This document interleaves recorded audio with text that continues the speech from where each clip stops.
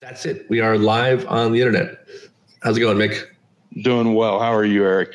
Excellent. We had a little bit of technical difficulties, but I think we've got it figured out. At least good enough for the time being. And you can see it afterwards to see what it looks like, which will be exciting. So I worked with your wife Sue for a couple years at the National Drowning Prevention Alliance, and I really enjoyed working with her there.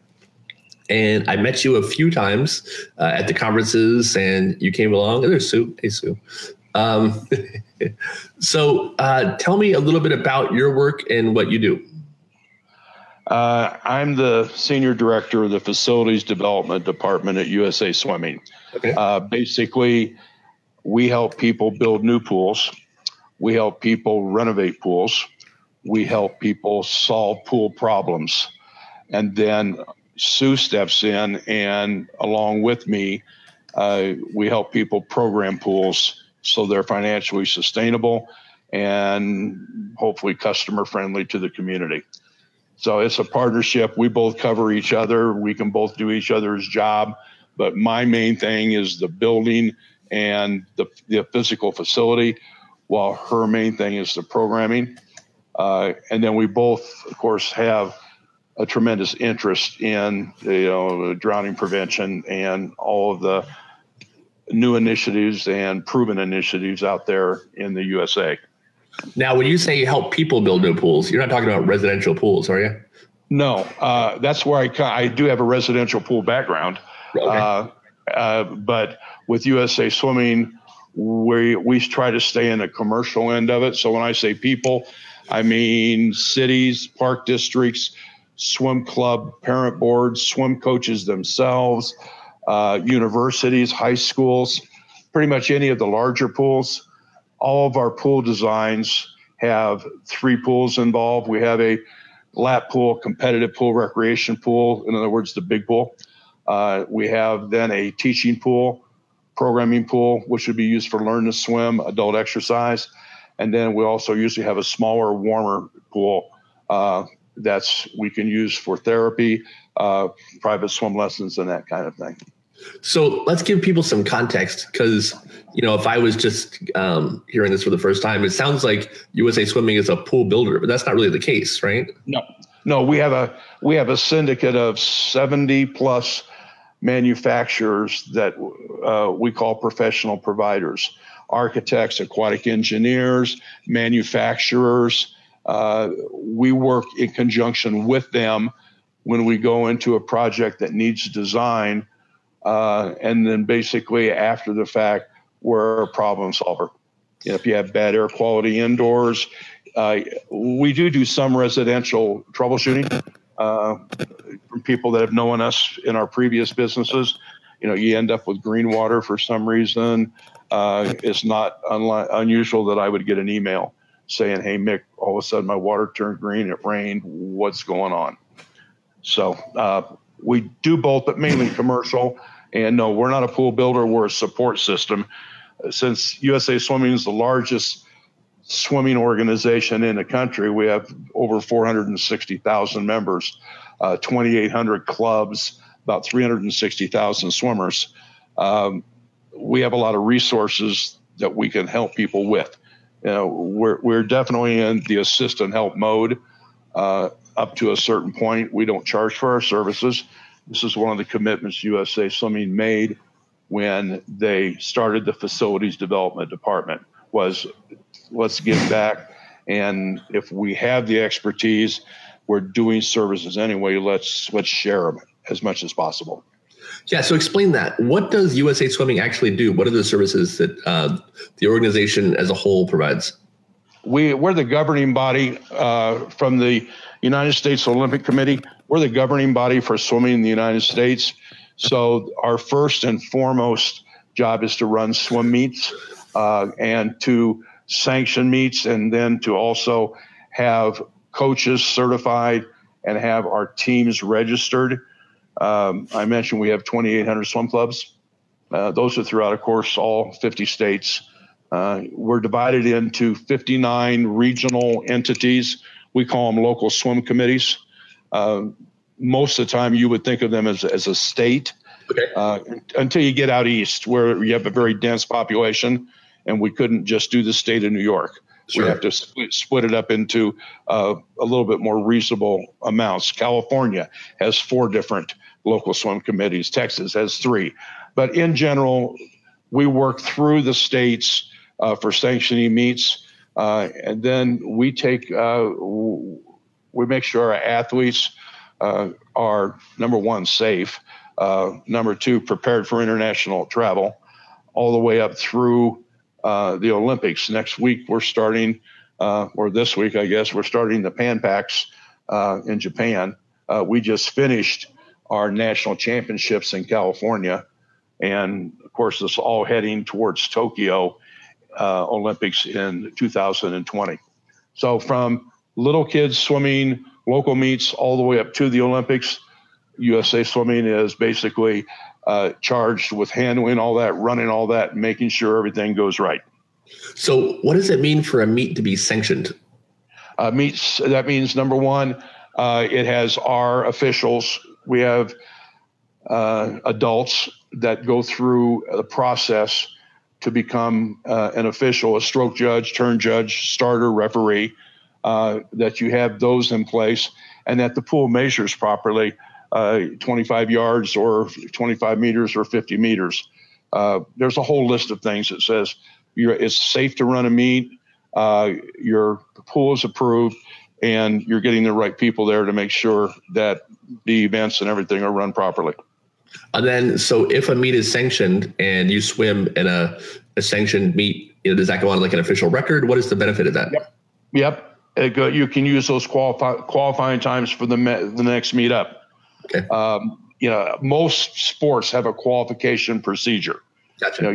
You just can't walk into Augusta and play the Masters. Right. You have a qualification. It's the same way with certain levels of our meets. Once you get over the local level, the state level, you get up into sectionals or what we call the TYR series, or you get into our national meets. Those all have qualifications, and you can only make those times at a sanctioned meet. Gotcha. Okay. So these are the early rungs, we'll call it, you have to overcome before you can get to the national competitions, or the state competitions, the national competitions, and then I imagine eventually the Olympic team, right? Right. We have an Olympic trials that happens in usually late June or early July of 2020, and that's where we'll pick our Olympic team to go to Tokyo. So yeah, that's the big one. That's what everybody goes for. USA Swimming works in what we call quads every 4 years. It's all based around the Olympics. So we're in the Tokyo quad now. That will end in 2020 at the end of the Tokyo Olympics, and we'll start preparing for 2024, which will be France. And then we'll start preparing after that for 2028, which will be back here in the United States in LA. I didn't know that. That's really cool. So you have to qualify. I mean, I would imagine you have to qualify to do the Olympic trials, right? Oh yeah. It's a very fast meet. There's about 1,500 swimmers that qualify to go to that meet. It's held in Omaha. At least this time it will be, as the last 3 have been in Omaha, Nebraska. You get very, very fast. Only the elite, and we still end up getting 60 and 70 swimmers in every event trying to qualify for the top 2 to be on our Olympic team. Wow. I've never really been involved in competitive sports at that level, or any level, honestly. But, the work that USA Swimming does has always been really impressive to me, as far as, cultivating talent from a really young age and, supporting swimming, all the way up to the Olympic level. Yeah, we really try and keep it the age group in the development stage. We encourage all of our young swimmers to do other things, to play the other sports, get a well-rounded, very healthy, active lifestyle. And then by the time they're usually in junior high or high school, they're looking at maybe, getting down to only 1 or 2 sports and, trying to specialize.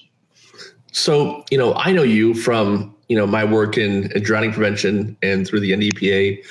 What does USA Swimming do when it comes to water safety and drowning prevention? we started an initiative in 2005. It basically got really rolling in 2006 and 7. It's called Make a Splash. And basically, we believe that every child should have the opportunity to learn how to swim.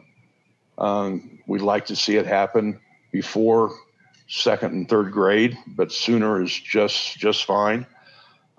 We throw a lot of dollars at this, that we have gone out and lobbied our sponsors to donate money so that we can do Make a Splash grants. And basically, we try to say, if you can't afford to swim, that shouldn't stop you. We have over 1,000 what we call local partners, and they basically have signed up. They've sent us their swim curriculums, in other words, how they teach swimming, their little stations and stuff, or badges, or whatever system they use. They send that to us, or they're part of a national one like the Y or the Red Cross or the Park District, Starfish, Swim America. The national ones are automatically approved. A curriculum that you've developed that you think is the way you want to teach swimming, all you have to do is send it to us, and then we approve you to be a local partner. And that way you can now apply for grants. We've given out well over $5 million in grants the last 8 years. We've taught over 4 million, not personally taught, nor I don't want it to sound like we build pools. We don't teach swimming, but our local partners, we've given them grants so they can give either free or reduced cost lessons to kids out there that are looking to know how to swim. That's amazing. So why did USA Swimming decide this was important? We pretty much have been paying attention. It's kind of hard to teach somebody to swim fast before you teach them how to swim. Yeah. So learning to swim becomes the entry level into our sport. But even more than that, learning to swim is still a life skill, which is why, you do what you do and we do what we do. This is something that basically makes kids safe. We thought that was important for us to start becoming more active in that. Thus the Make a Splash. Thus we started USA Swimming Foundation, which is a separate not-for-profit that basically is in charge of Make a Splash and fundraising and the local partner program. So we have a lessons finder on the USA Foundation webpage that you can type in your zip code, and our local partners will pop right up, and you can contact them, and they'll basically tell you what they offer, whether it's free, reduced lessons, or what their Make a Splash system is that they offer at the local level. And you mentioned second and third grade.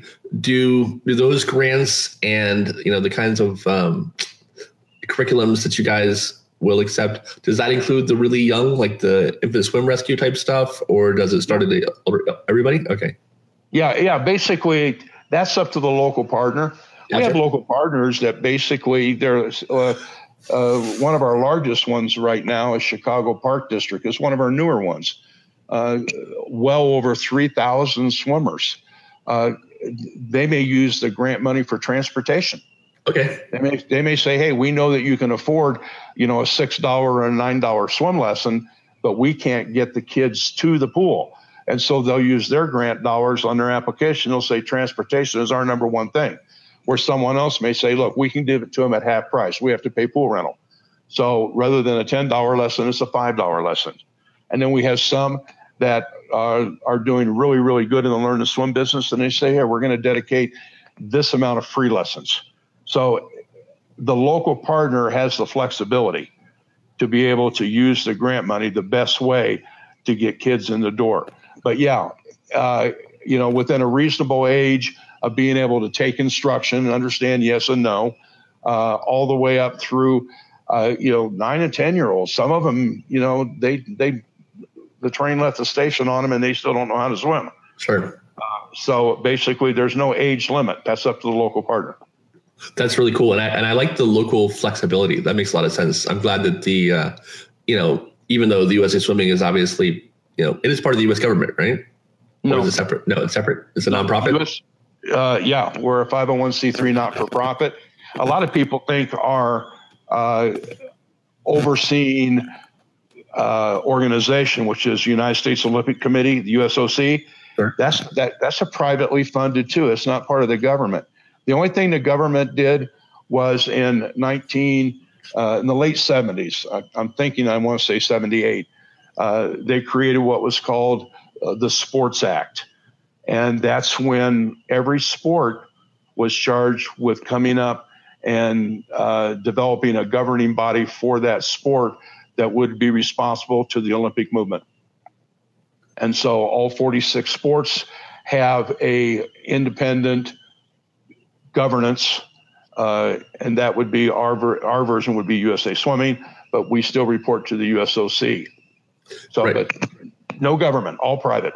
Gotcha. Okay, and I knew that about the USOC, but you're right. That is a popular misconception because it seems so official. I guess is the right word. You'd think it's which is kind of cool in a way. Yeah. Well, it's got its advantages both ways. We're not beholden to certain fundraising. And the government can always step in and go, and you're not following the Sports Act. Sure.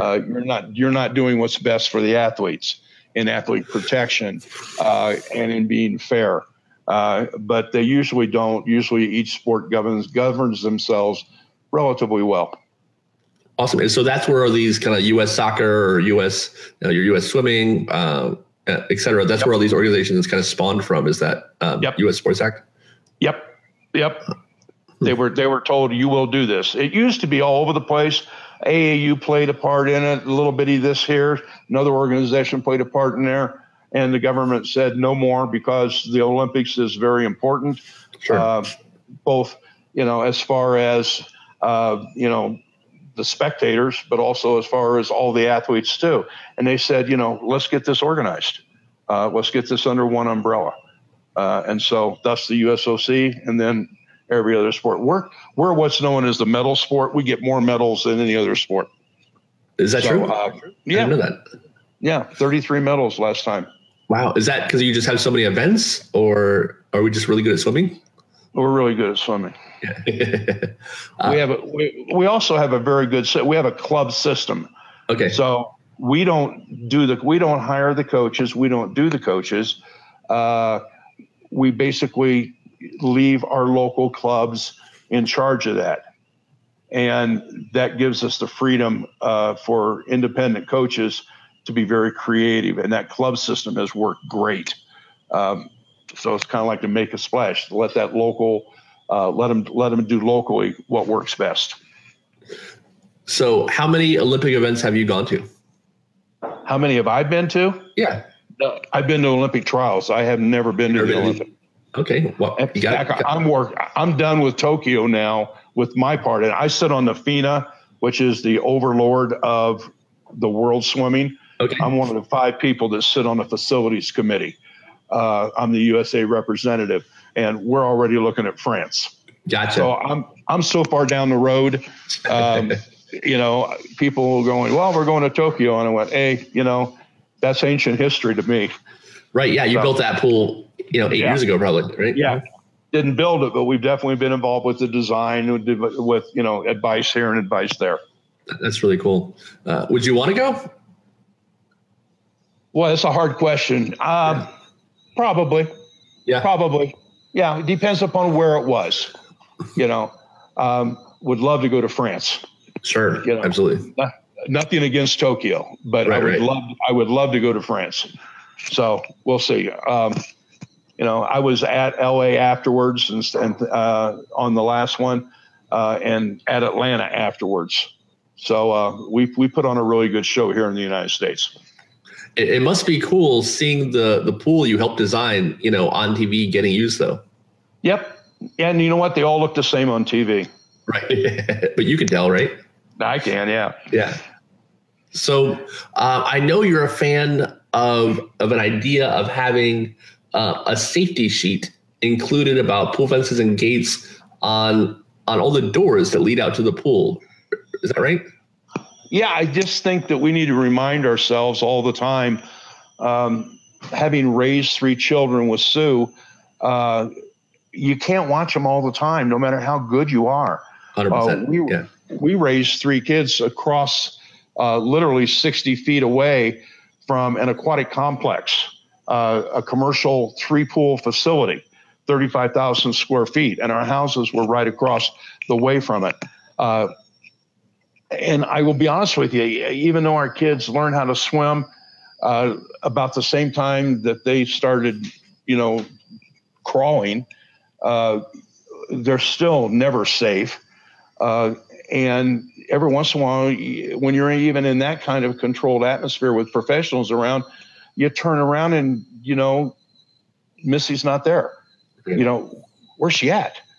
I'm in the pool. Where's she at? I'm worried about the rest of the building usually. Sure. But it's almost impossible to watch a child with that much vigilance. And so it's not a reminder for the child. It's a reminder for the parent. Lock the patio door. If you have a dog door, lock it. If you have a door going to the garage, which connects to the patio, lock it. And then put a warning sticker on it. It doesn't have to be obnoxiously large, but it's a reminder that this is, we put warning labels on everything else.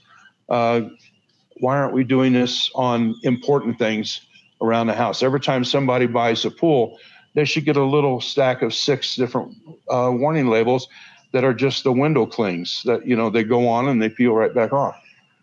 So how big would you imagine it would be? I'm going to say just about the size of a note card. Okay. Yeah, and just general safety stuff. Make sure the door is locked. Make sure the pool fence is in good working order. Watch your child. Yeah. That's the main thing. It's not the door's fault. Right. I'm going to be honest with you. It's the adult's fault when something. Watch your child. Be pool safe. There's all kinds of things that people could do to be creative with this. It should be on the outside of, the fences. It should be on the pool ladders. It should be on pool covers.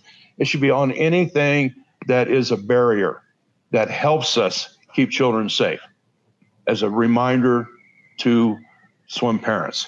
One thing we talk about when we do different clinics and presentations are grandparents. Grandparents, about 10% of our children's drownings are at grandparents' houses. Grandparents raised the children. They did a marvelous job, obviously. The children grew up. They had kids of their own. And the grandparents have a pool. Right. And they drop the grandkids off to the parents thinking, well, I was raised there. Well, guess what? The grandparents got out of practice of watching kids. And 10% of our drownings are at grandparents' houses. So those kind of stickers, remind them. They should be free. If I buy a pool from ABC company, I should be able basically, to say, I'd like to have another set of stickers. Sure. For grandparents' house. Because that'd destroy a family, as you know. And it changes everybody's life, so we don't need that. So I've talked to way too many families who have gone through that. Yeah, with Families United and all the other things, as good a job as they're doing, they'll never, ever, ever go back to the point of before the tragedy happened. Mm-hmm. And that's a shame. I know recently there was a video that got passed around on the internet about that above ground pool with the ladder. Mm-hmm. Right. And we had started talking about that a long time before that. The ladders, first of all, I don't think any pool, I don't care whether it is one of the big box mart stores that sell the little cheapy 4-foot pools that look like they're about ready to fall down at any minute. Those pools should not be allowed to sell a ladder that doesn't have a safety guard for the steps. Those safety guards need to pass inspection, because some of them are not really that good, as you saw with that video that went around with, the little boy that had chimpanzee toes, and he can still climb up the darn thing. Right. But this is secondary, primary, locking the doors from the house, then pool fencing around the pool, and then another challenge for the child that's adventurous is the ladder has to have a way that the child cannot climb the exterior part of the steps. Right. I think we definitely need to look at some of the science behind this, some of the engineering. I think it needs to be approved. But I think the main thing is we can't sell the other ladders anymore. I was thinking something like the stairway gate, the safety gate you see in houses. You got the childproof gates. Mm-hmm. When your kid was 2 years old and you had the gate for the stairs that you had to unlatch, is kind of a pain. Something like that for ladders, I think would go a long way. Yeah, and they make covers that just literally cover the steps. Sure. I think there's a lot of different things that could be done to be looked at and saying this is the best. Mm-hmm. That's up to the ladder manufacturers, but we need to stop making the junk ladders. And that we've had just literally hundreds and hundreds of people, children drown. We started tracking this. About 450 children drowned already in the last 8 years. And this is something that shouldn't be allowed. We can't build a house now without smoke detectors. It's a law. Right. You simply can't do it. So we can't put a ladder in a pool without it being a safety ladder. So we need to change. And my job is to hopefully motivate change. I'm sorry, I don't have the time to lobby for the change. I can only recommend, and we've, looked at about 4 different points with the fences and the ladders and the locks that we feel like we can do a better job at. So, that's 2 of them. What are the other 2 that you think are? I basically think that, we got the fence, life jackets. Life jackets. Life jackets, basically, it doesn't need to be a recommendation. It needs to be a law. You have to have a Coast Guard approved life jacket if you're on the water in a vessel. I don't care whether you're on a paddle boat, kayak, which are basically, death vehicles. I cannot tell you how many kayak and canoe deaths there are. I've been a swimmer all my life. I wouldn't go in it without a life jacket on. Right. But I don't know. There has to be a law. Almost every lake and recreational part of a river has somebody from the Forest Service or the Parks Department who's in charge of monitoring that area. Start handing out fines. It's got to be voted on, but come on. Literally thousands. I can't track how many people have died because they didn't have life jackets on. What we track is when our news releases that we track from the 20 different sources, when they mention a life jacket was not worn. Okay. Sometimes it's not really good reporting and they don't mention it. I can't assume, but I know that there's literally thousands and thousands and thousands of lives that could have been saved if somebody would have had a life jacket.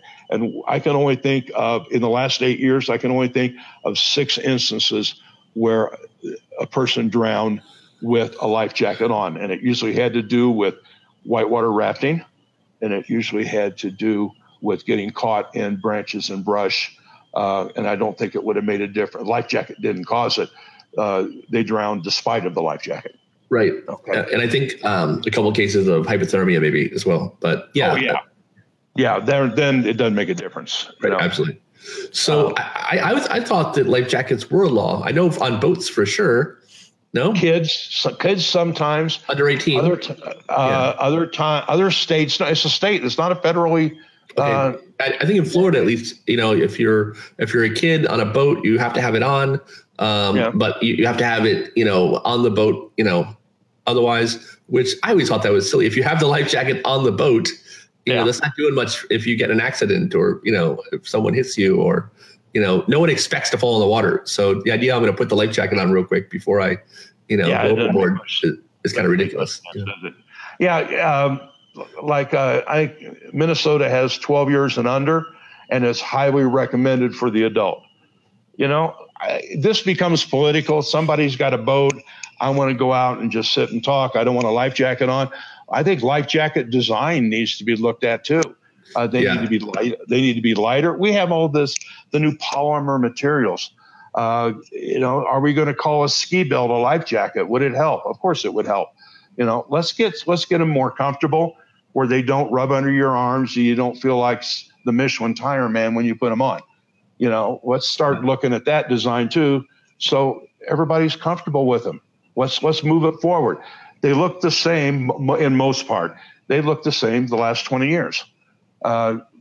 Let's make them more convenient. There's no such thing as having them in the boat. It's on the person. You know, and that's the rule. When you go to put a boat in, there have been hundreds of deaths from people taking their life jackets off, owning a personal watercraft, and they fall in either putting the boat in or getting the boat out. And they didn't have a life jacket on yet. Really? If you can't swim? I don't understand that concept, but obviously it's there. So the drownings that you track, is that tracked by USA Swimming? Is that by you personally? How does that work? It's by me personally. Wow. I would love to say it's done by a whole bunch of different people, but there's an element of confidence. I want to make sure nothing's missed. This is a very tedious task this time of year. It takes about 3 hours a day this time of year. Wow. It takes about an hour a day the rest of the year, because this is our July. We just got out of our worst month. You know, July is that's the apex of drowning. August, a little bit better, and then September. And then when we get to the October and the colder months, there's only 5 and 6 a day. Right now we're doing 30 and 40 a day. And when we track drownings, we need to know more than just, hey, he drowned or they drowned. We track like 15 different things.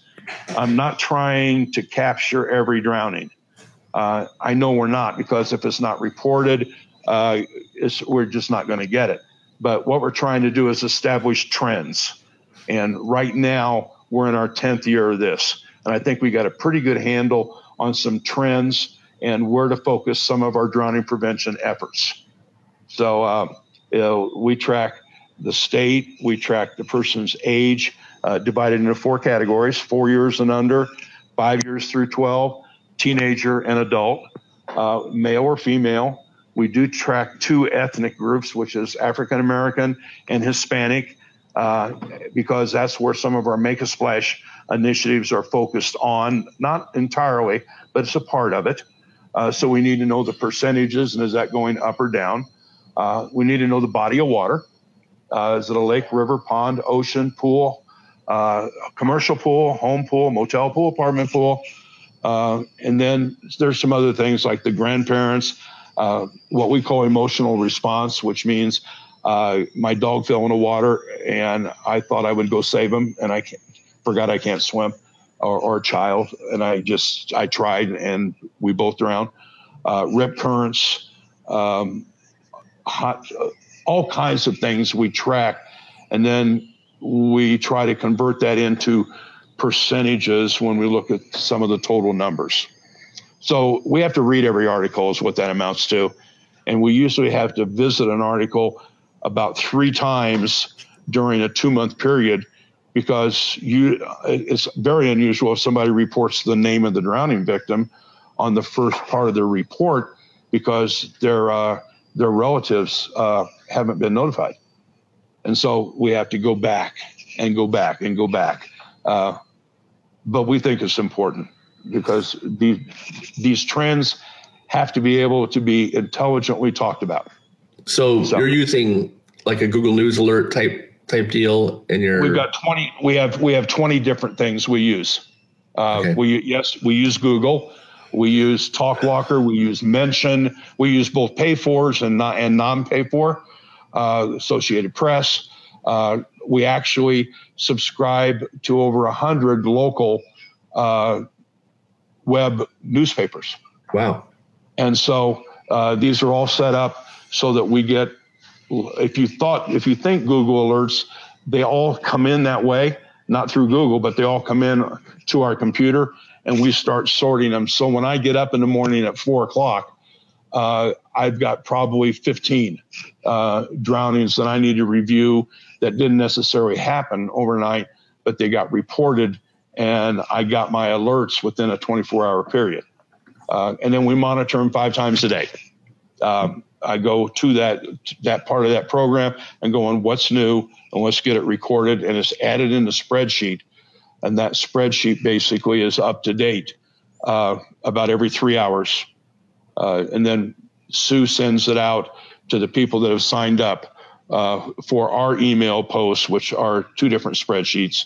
That comes out at the first of every month, and that's the history of the drowning, and gives you a lot of that other information we talked about that I said that they're part of the trends and different things we track. What made you decide to start doing that?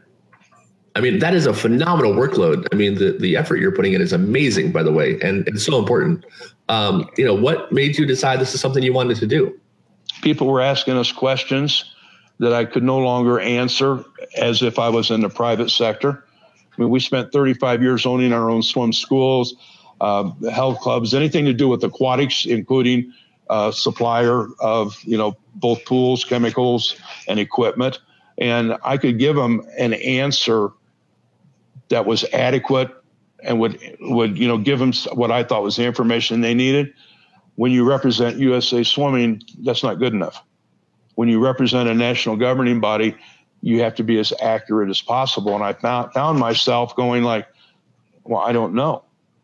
Well, how many, we've heard this. We kept seeing other stats reported too from other organizations that I kind of like a little bit suspicious of. And I said, how accurate are those? And so basically, we said, well, I guess there's only one way that we can know. And that's basically start tracking it. And so the hardest thing to do was the first 3 months to figure out what you're going to track and how you're going to display the data. Sure. That only changed about 20 times. But we wanted to make sure information we gave was accurate. And we had people like I was on this summer already. We've been on to 3 or 4 different local or state or local major city news sources because they said, we heard this. Is this true? We knew you tracked it. And I said, we're not going to talk true or false. We're going to say, here's the numbers we have collected. So, you can make a more intelligent decision on how you're going to report it. So we use it for our Make a Splash. But why we started it is just because we've always been a resource for information about any kind of aquatic programming. And we just wanted to be as accurate as possible and help us anyway. And then, of course, you see these other organizations that start up, National Drowning Prevention Alliance. You see great guys like you out there, with the pool fencing companies. You see the gate companies. You meet people from Family United. And I guess I asked myself, why wouldn't I do it? When I go to those kind of places, I say, wow, these are the kind of people that are going to use this information and move these initiatives or efforts forward. So, I don't care how. What? Oh, and then, of course, I'm talking with Sue. Basically, every 4 years the CDCs come out. But we need up-to-date information. I can't wait 4 years. Right. Yeah. I mean, that was my next question. Isn't this information being tracked by some kind of, government body or local officials? But every 4 years, you're right. That's forever, Yeah. I compare it to, computer technology. Do I really want to be doing on my computer what I was doing in 2014 and using that as the basis for fact? Right. So, no, I mean, I'm not trying to compete with them. I wish there were 100 people doing what I was doing. Right. And I know there are other people starting off and they go, do you mind? I go, why would I mind? Sure. We're not in competition. We don't charge for this. Well, it usually gets down the line is that the other people that are trying to start it are starting it, for maybe more than one reason, and they find out they can't do it for free, where USA Swimming has made that commitment. So, we're going to keep doing what we're doing. So do they help sponsor your effort then? Well, they pay my salary. Oh, that works. Okay. Yeah. And that's part of what you do. Yeah. Yeah. It's part of what I do. It's part of my job description that I've wrote since I'm senior director. I'm very fortunate to be able to write different projects in that we feel are important. And yes, USA Swimming thinks that children's swimming is important.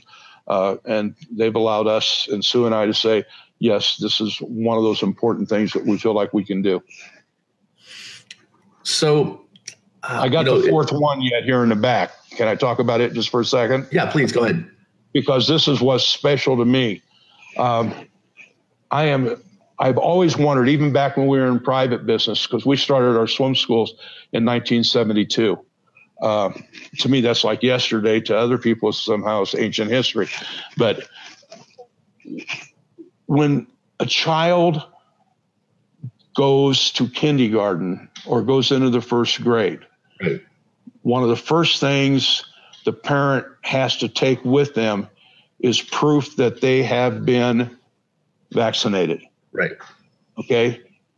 Vaccine is a cure for these identified diseases. Sure. Learning to swim is a cure for drowning in many cases. Why aren't we requiring that by the time, and I don't want to get into the actual grade, since we've said second or third grade, why aren't we requiring that for a child to go to the fourth grade, that they have taken a swimming competency test and have an online certificate that says, I can't go to fourth grade until I've done this. And I don't want to hear you can't afford it, because there are organizations out there that have stepped forward and making sure that we're not losing these people through the cracks. All right. We're just not doing it. And if we can do this with vaccines when we didn't have computers, why can't we do it with learning to swim now that we have computers and databases? And it's going to have to be a state law. It's going to have to be federally mandated somehow, some way. Again, my job is to motivate, not to create.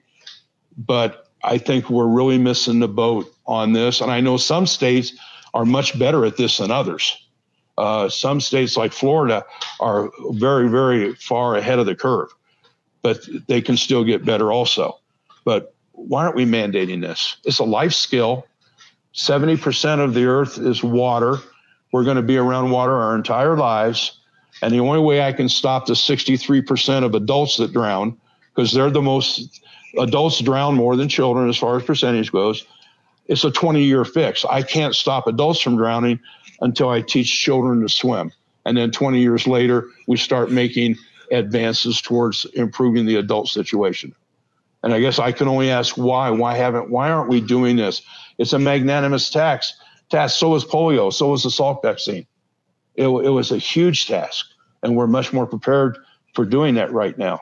We need some leaders, some force, some lobbyists.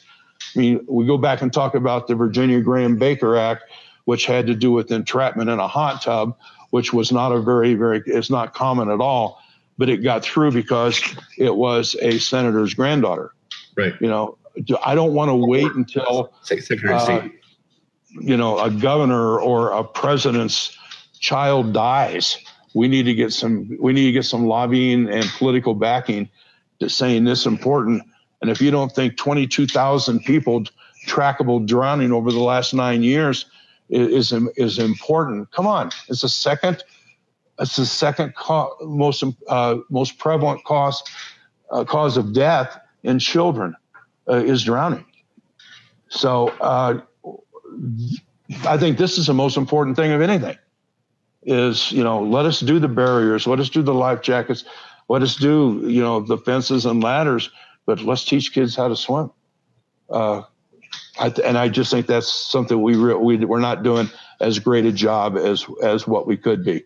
And I'm as guilty as everybody because I'm not too sure where that first step comes.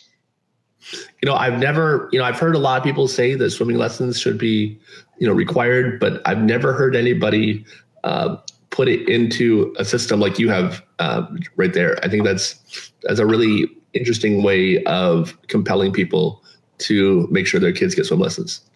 Yeah. And I don't care where they're coming from, the YMCA, where they're coming from private swim, because we have swim schools popping up all over the country, sure. Franchises now. We have park districts that teach all summer long. We have school systems. We've got the JCCAs. We've got all these people teaching. Give us a certificate. The person in that school takes the certificate, enters it into the national database. Okay, and they can go to the fourth grade. They say, well, I can't go to the fourth grade. Well, this shouldn't be a surprise because we've been talking about it since kindergarten. Right. And if you can't afford it, tell us, let's get you on a list. Don't tell me in July that you can't go in August to fourth grade. All right. Let's get this problem solved. If you can't afford it, let's get you on the list and let's get you taught. It can be done. Yeah. I mean, it makes sense, and you're right. If we did it for this generation, let's say, 2020, it begins. I think you'd be right that in the next, 15, 20 years, you'd see the numbers go down. Absolutely. Absolutely.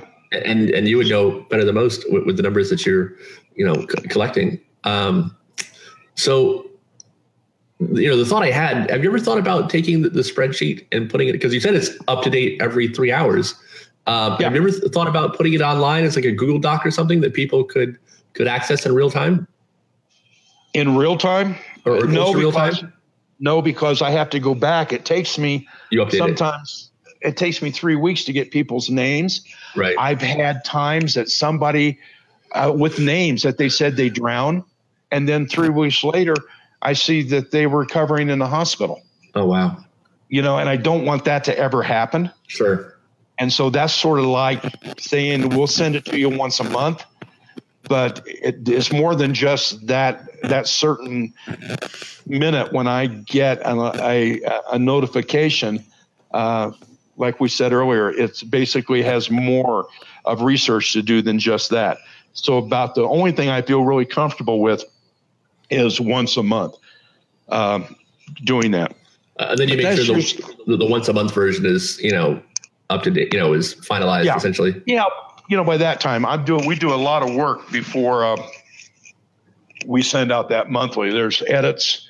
Actually, that's pretty much all we do the day before is edit it, make sure there are no blaring mistakes.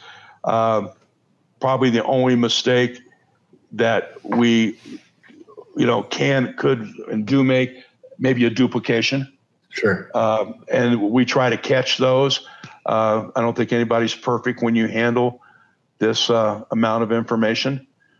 But this morning when I got up, we basically, I'm looking at that spreadsheet now. 1, 2, 3, 4, 5, 6, 7, 8, 9, 10, 11, 12, 13. I had 13 overnight. Wow. Of which ages are 57, unknown, 21, 5, 5, 4, 6, 7, 46, 20, 64, 3, and 54. Jeez. Okay. And so, and the day since I've been talking to you, I have 12 more alerts. Wow. That I'll do, here in an hour after we hang up. I'll bring that up to date too. And so this is, I say, not my favorite time of year by any means, but it is the most important time of year. How does that weigh on you personally, emotionally? You get ticked off. I mean, it has to have an impact, right? After, I think there's two ways, I always got to be careful what I say in public. But basically, sometimes you look at it as a Darwinistic approach for some of these adults. Sure. You know, really, you're in a paddle boat, you can't swim, you got 2 6-packs of beer, you're out, you stole the paddle boat, you fell out of the boat and you drowned. You know, it's hard to have any sympathy, especially when I don't know the person. Right. And then I turn around and I look at, you know, we have 3 of them in Colorado Springs, our city, that happened yesterday at an apartment pool. We're not even sure how old the kids. We know they're all under 6 years old. We know one's in critical condition and 2 are in very serious condition. Wow. I will tell you, I have never seen a critical condition survive. Yeah. Okay. Very serious. I don't know, 10%. And yeah, it weighs on you. It does. You know, we just had, you know, the Olympic skier, and I'm not mentioning names, but just lost his 19-month-old daughter. That's been devastating. They're moving forward to try to do more drowning prevention. Well, we need to get drowning prevention before it happens. Right. Okay.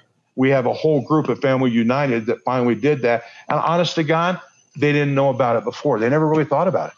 Yeah. You know, and so, yeah, it does. I have to put it away. I feel bad when I'm sitting at the computer. It hasn't got any better over the last 10 years, maybe a little, but it still has an impact. And then you got to get on with daily life and saying, God, you know, what can I do to help the people out there that this hasn't happened to or affected yet?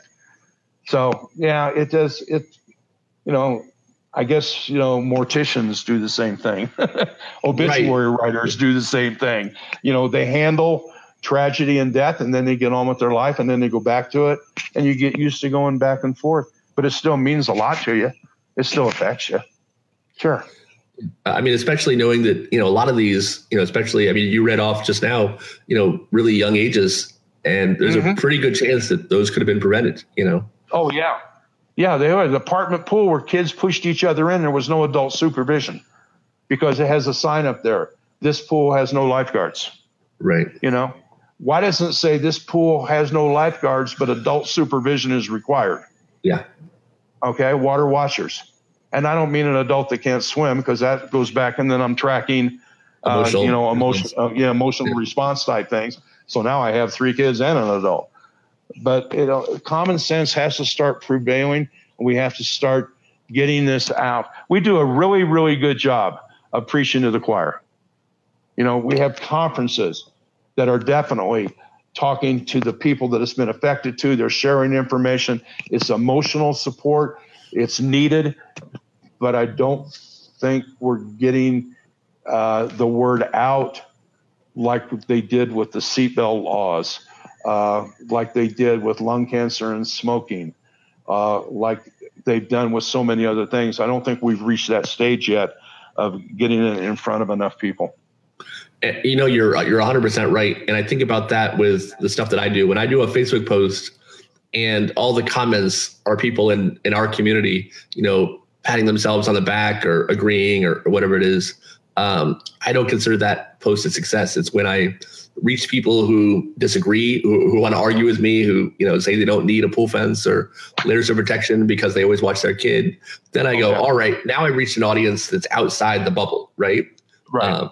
And you may just save you drowning with that person, because those are people that are going to have one. Exactly. So, you know, why don't, okay, I'll go back to pool fences, because you do such a good job at that. And you basically have donated a lot of personal time to these initiatives. Other than the little 8-inch deep plastic 4-foot pools that you buy at the big box mart stores, right? Why can you buy a pool before you buy a pool fence?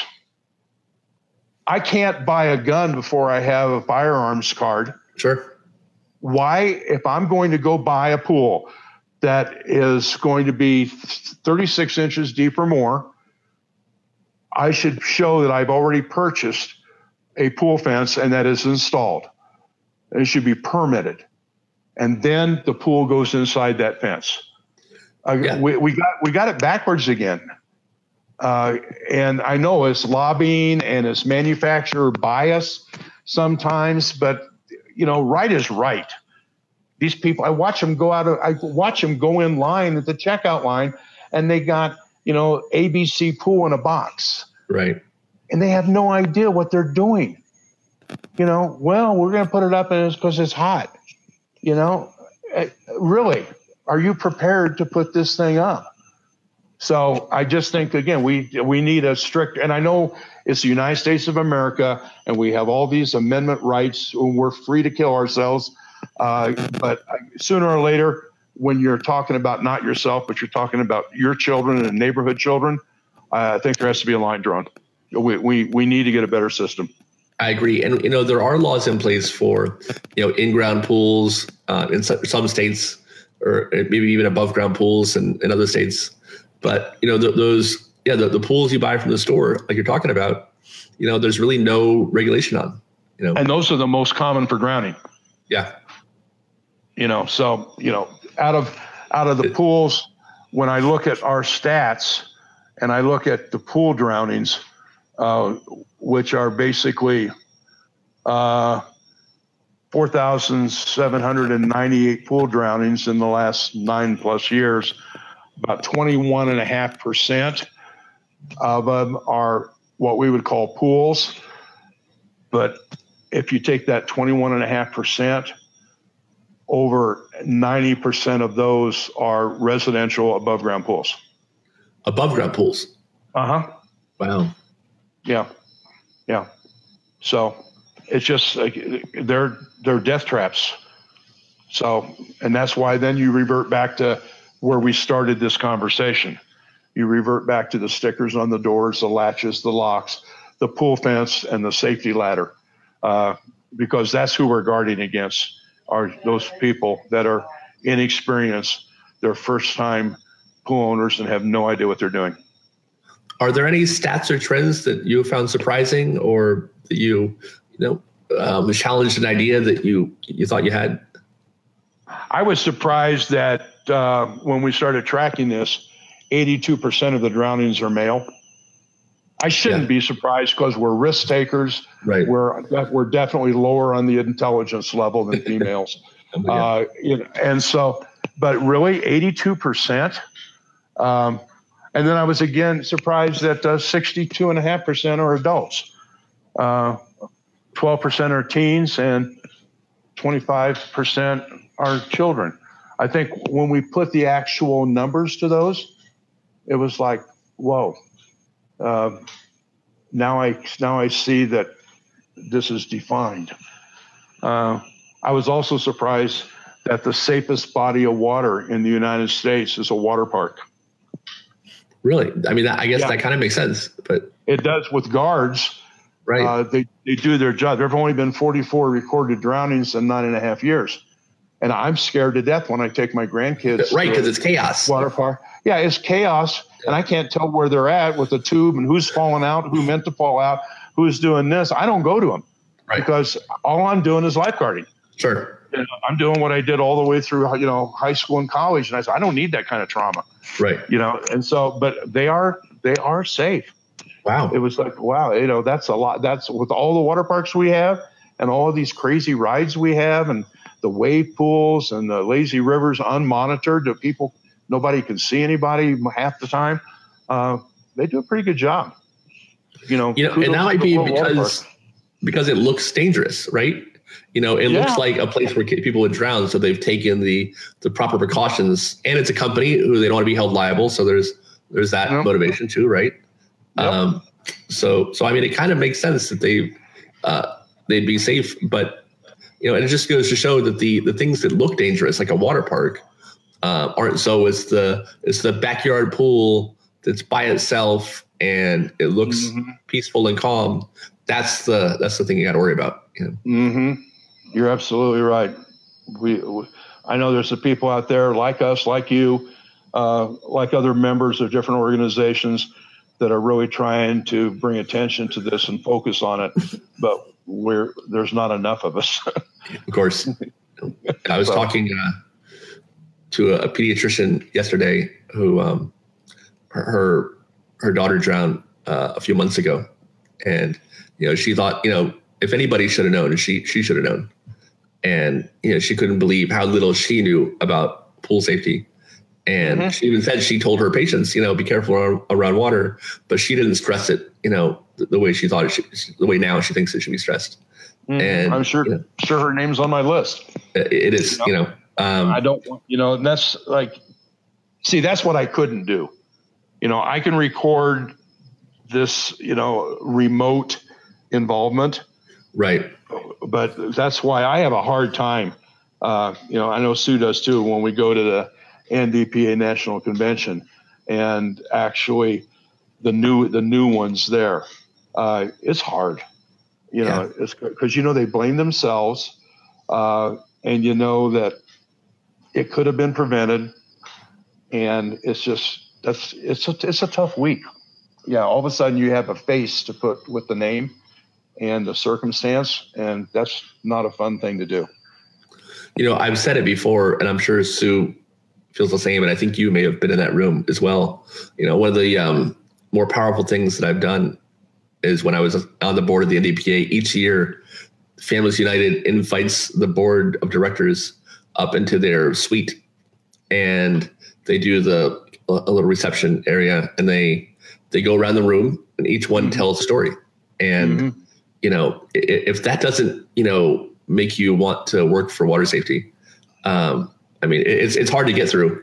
But at the other end of that, if that doesn't make you leave wanting to do something, I don't know what will. And they did a good job last year in Tampa, because outside of the exhibit hall, each member of Family United purchased a one of those large pop-ups, and the child's picture and the story of what happened is right there in front of you in print. Wow. And every time I would go out for some reason or walk down the hallway, I couldn't help but stop and read. I read every single one of them eventually. Sure.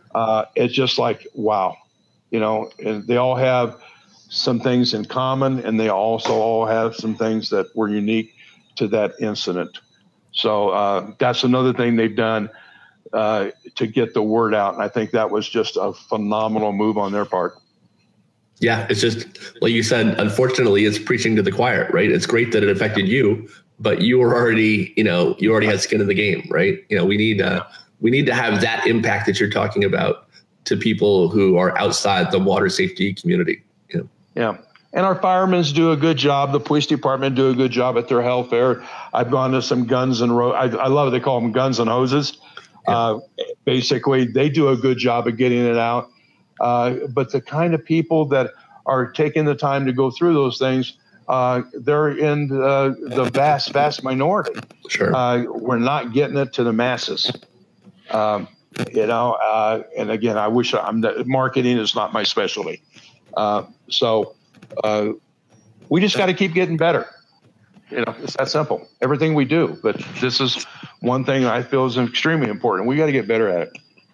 So, before we wrap up, is there anything else you want to let people know about? No, just that if they want to be on the mailing, all they have to do is email snelson@usaswimming.org. That's snelson@usaswimming.org. Ask to be on the monthly mailing for the drowning spreadsheets. She'll add you to that list. We've got, I'm sure, probably close to 50 or 60 people on there now. More? 100? 150? I just got a request for 14 more. Okay, we just got a request today for 14 more. There you go. We only have to type it once. Right. And then there's no effort. So, let's make it 10,000. Sure.